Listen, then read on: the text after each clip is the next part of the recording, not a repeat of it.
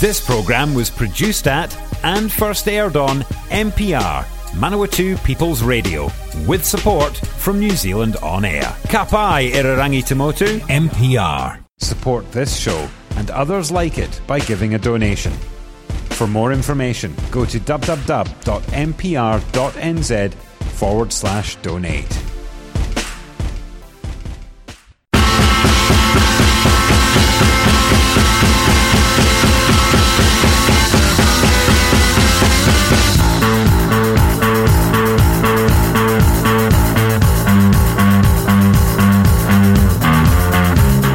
Welcome to Friend of Marilyn. My name is Kat Pause, and this is a fat-friendly space.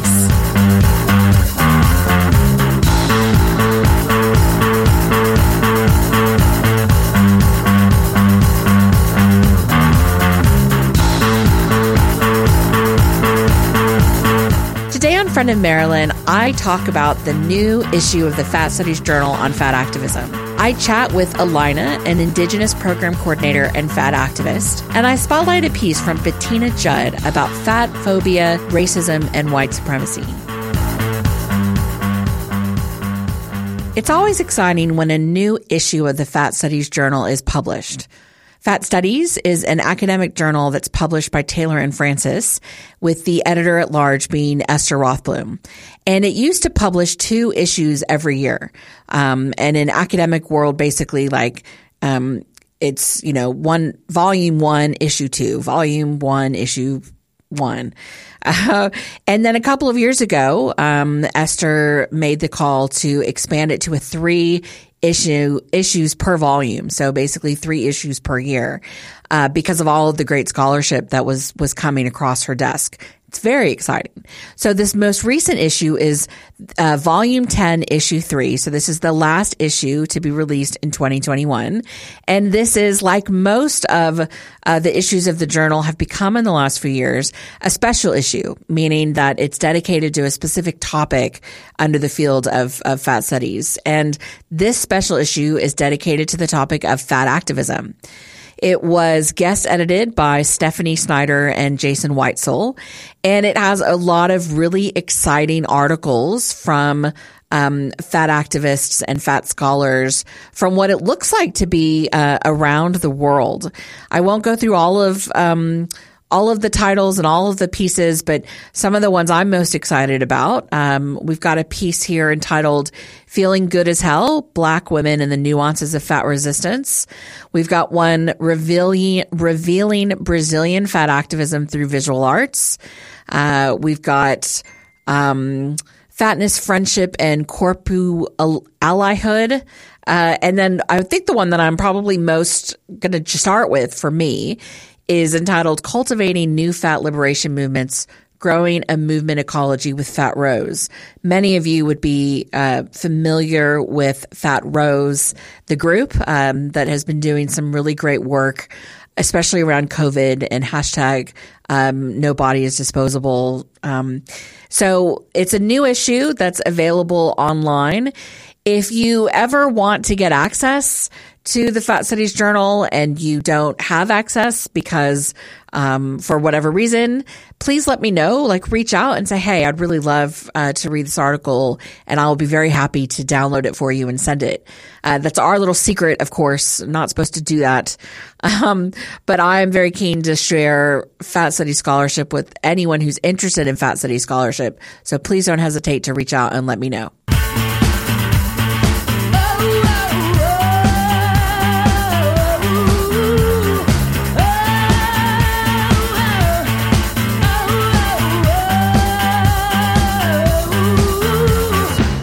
Joining me today is Alina, a member of the Navajo Nations.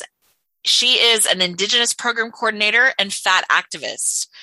Alina, thank you so much for coming on Friend of Marilyn. Thank you. Thank you. So tell me about the activism that you're involved in, something about Fat Acceptance Friday? Yeah, so I work at a university, and we decided we wanted to do something. I work at an inclusion center, and we realized that fat and body image was not something that we hit on at the inclusion center. So that's where that started, having Fat Acceptance Fridays. Yeah, and that's probably kind of common, right? Like so often with programs around like kind of equity and stuff, oftentimes they talk about a lot of different things from like sexual orientation and like maybe gender identity and racial and ethnic culture and stuff. But for some reason, like bodies, but especially fatness, it's usually missed out, isn't it? Oh, yes, all the time. And it affects every aspect of our students' lives, and not only students, staff, and faculty as well. So did you find like when you kind of put that on the table, were the rest of the center, were they receptive to that? Did they think it was a good idea? Oh, yeah, they were really excited, especially one of my coworkers, and we kind of co-collaborated on the events. Yeah. So tell me, kind of set the scene for me. If I had been a student at the university where you were putting this on, like what was Fat Acceptance Friday? Yeah, so every Friday for about 2 months, we had an event.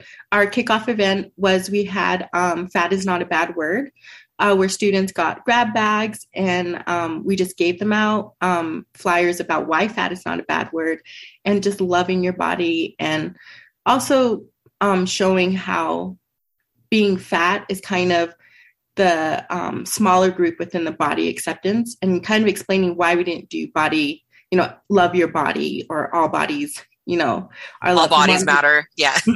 Yeah, we wanted to talk about the most marginalized people is fat people in that. I mean, 2 months of like Friday programming around fatness, like that's incredible to me. Like I'm so jealous that that I couldn't have been, kind of a student in that space. What kind of responses did you get from the students, from the larger campus population, from even maybe the larger community? Because I know that quite often in the States, universities, especially if they're in smaller places, like the community is quite involved and vice versa. What responses did you get? I think it was mixed. Fair. We had a lot of really good response from students, especially students who identified as fat. And even we had a lot of men who came who had larger partners. And so they didn't know how to navigate that space and talking with their partners, and didn't even tell their partners they were going to this event.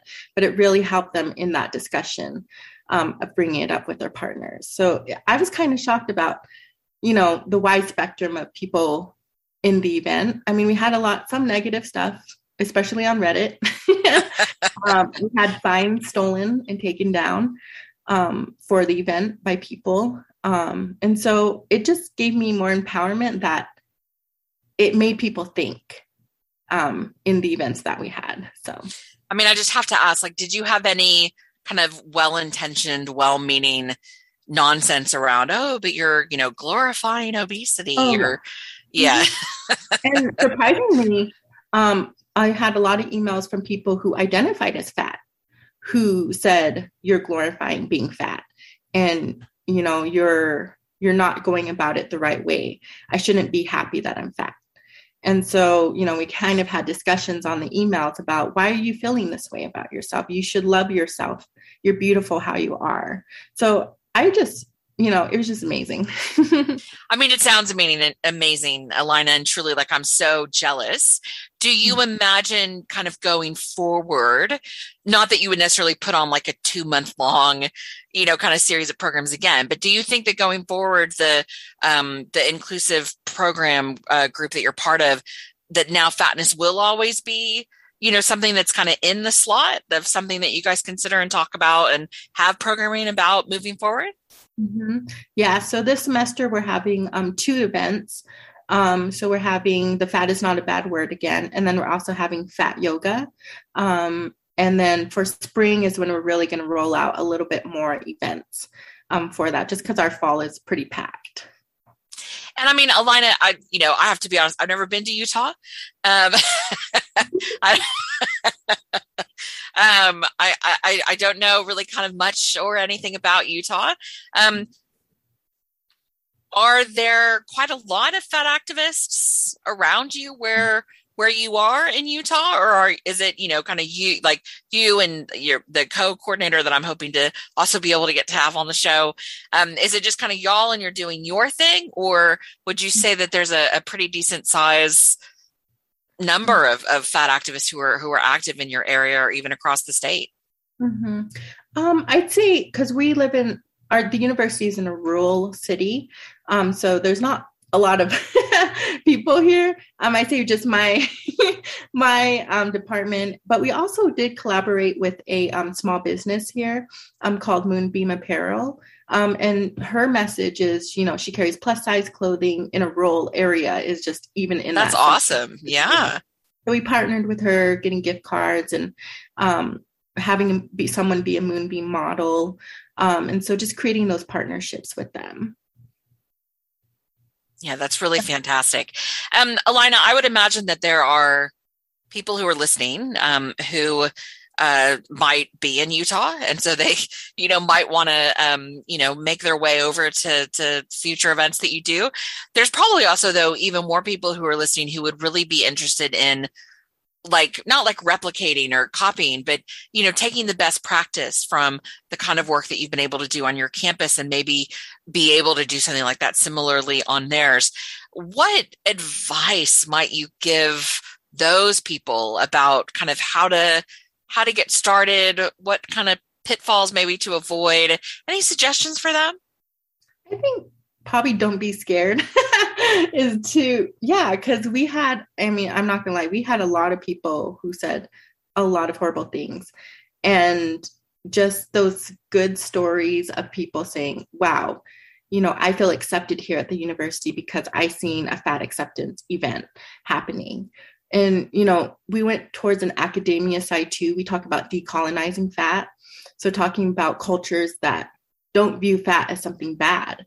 And then we did fat eating. We talked about fat love. We had the virtual fashion show. And then we did some, space events that were size inclusive. So fat snowshoeing, fat yoga. I would just say just be bold, because everyone's going to say something, and you rather just be happy in what you did rather than not doing it. Yeah, I totally hear you. So Alina, if there are those people and they want to maybe get in touch with you or learn a bit more about the Fat Acceptance Fridays, is there an online presence for this? Where can they go? Yeah, so they can go to our social media on Instagram. So it's USU_inclusion. And so that will have all of our events for fat acceptance for this semester happening. And, all of our events that we had a Zoom element in it just because it was happening during the pandemic. So all of our events, even the fat is not a bad word, we have some social media aspects on that too. Oh, fantastic. Alina, thank you so much for coming on the show today. I feel like I've learned a lot, and I'm super excited to come to Utah now. And, I wish you and the other people doing the important activism work that you're doing in your space just all the best. And I'm so excited about what you guys are going to do moving forward. Thank you so much. And thank you for your work in fat activism as well.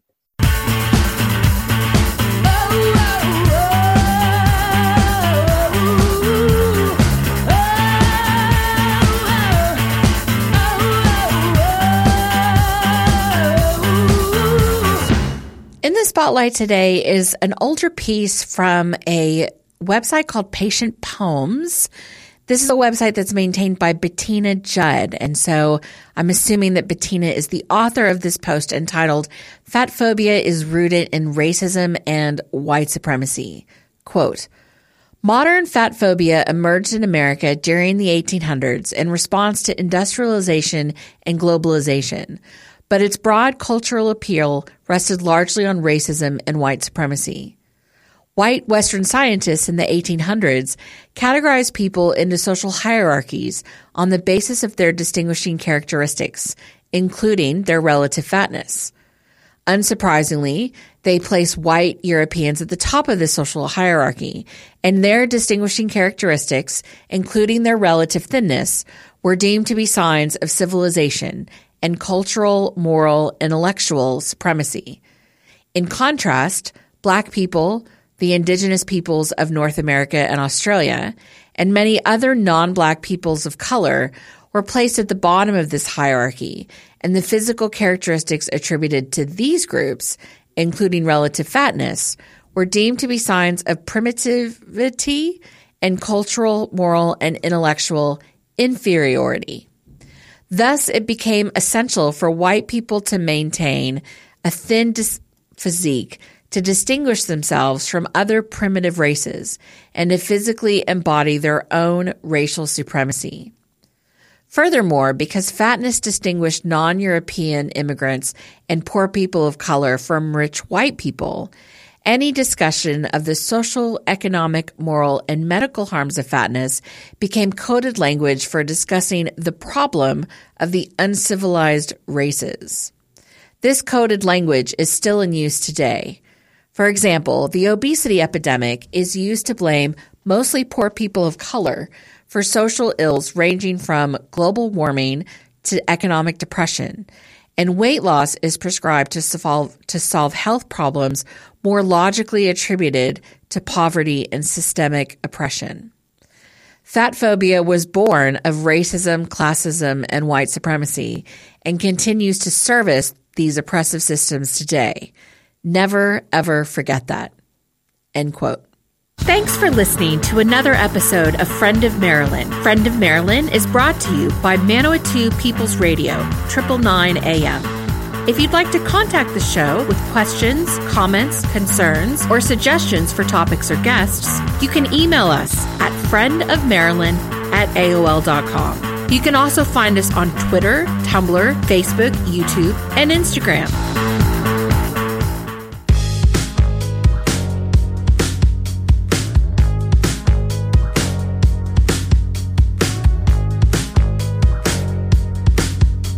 Closing the show is Gossip with Love in a Foreign Place. I put my makeup on it, head for the other side of town, in my dress from the night before, fearing the calm down. Outside a sea of people for me, walking off to work this morning. They look right through me as I'm passing by. Not even so much as an evil eye. The city speaks to you. So much to live for, so much to lose. The end is coming, beginning is near. Anything you look for, you'll find it here. I fell in love with a foreign place. I could stay forever. It's my time. It's now or never.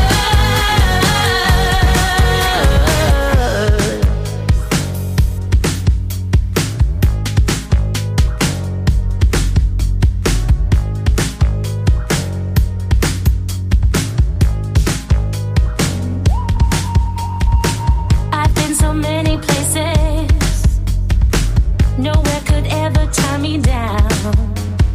All I ever wanted was so much more than life in a small town. I find it hard to hide my feelings, looking up to ancient buildings, looking down on me, towering above. Time was standing still as we fell in love.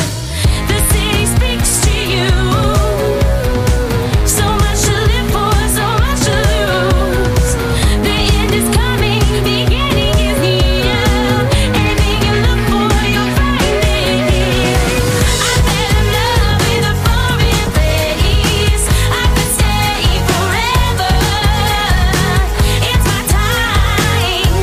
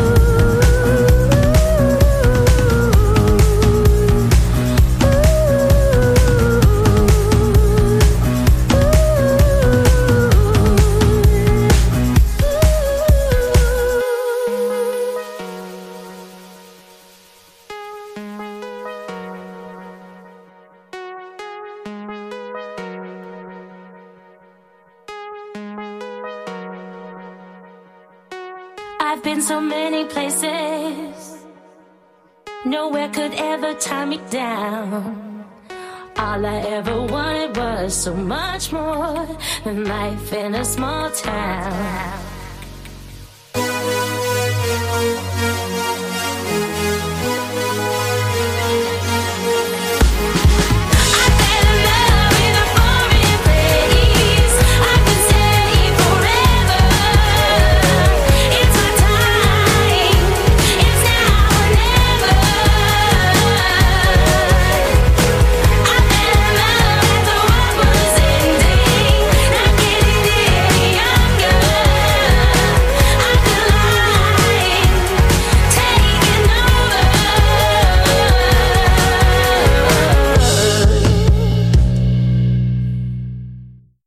If you're a fan of NPR, listening to our podcasts and live stream has never been easier. Just search for accessmedia.nz on the App Store or Google Play and download the app with the kiwi fruit logo. Once you've got it, pick Manawatu People's Radio from the list of stations and go find your new favourite show.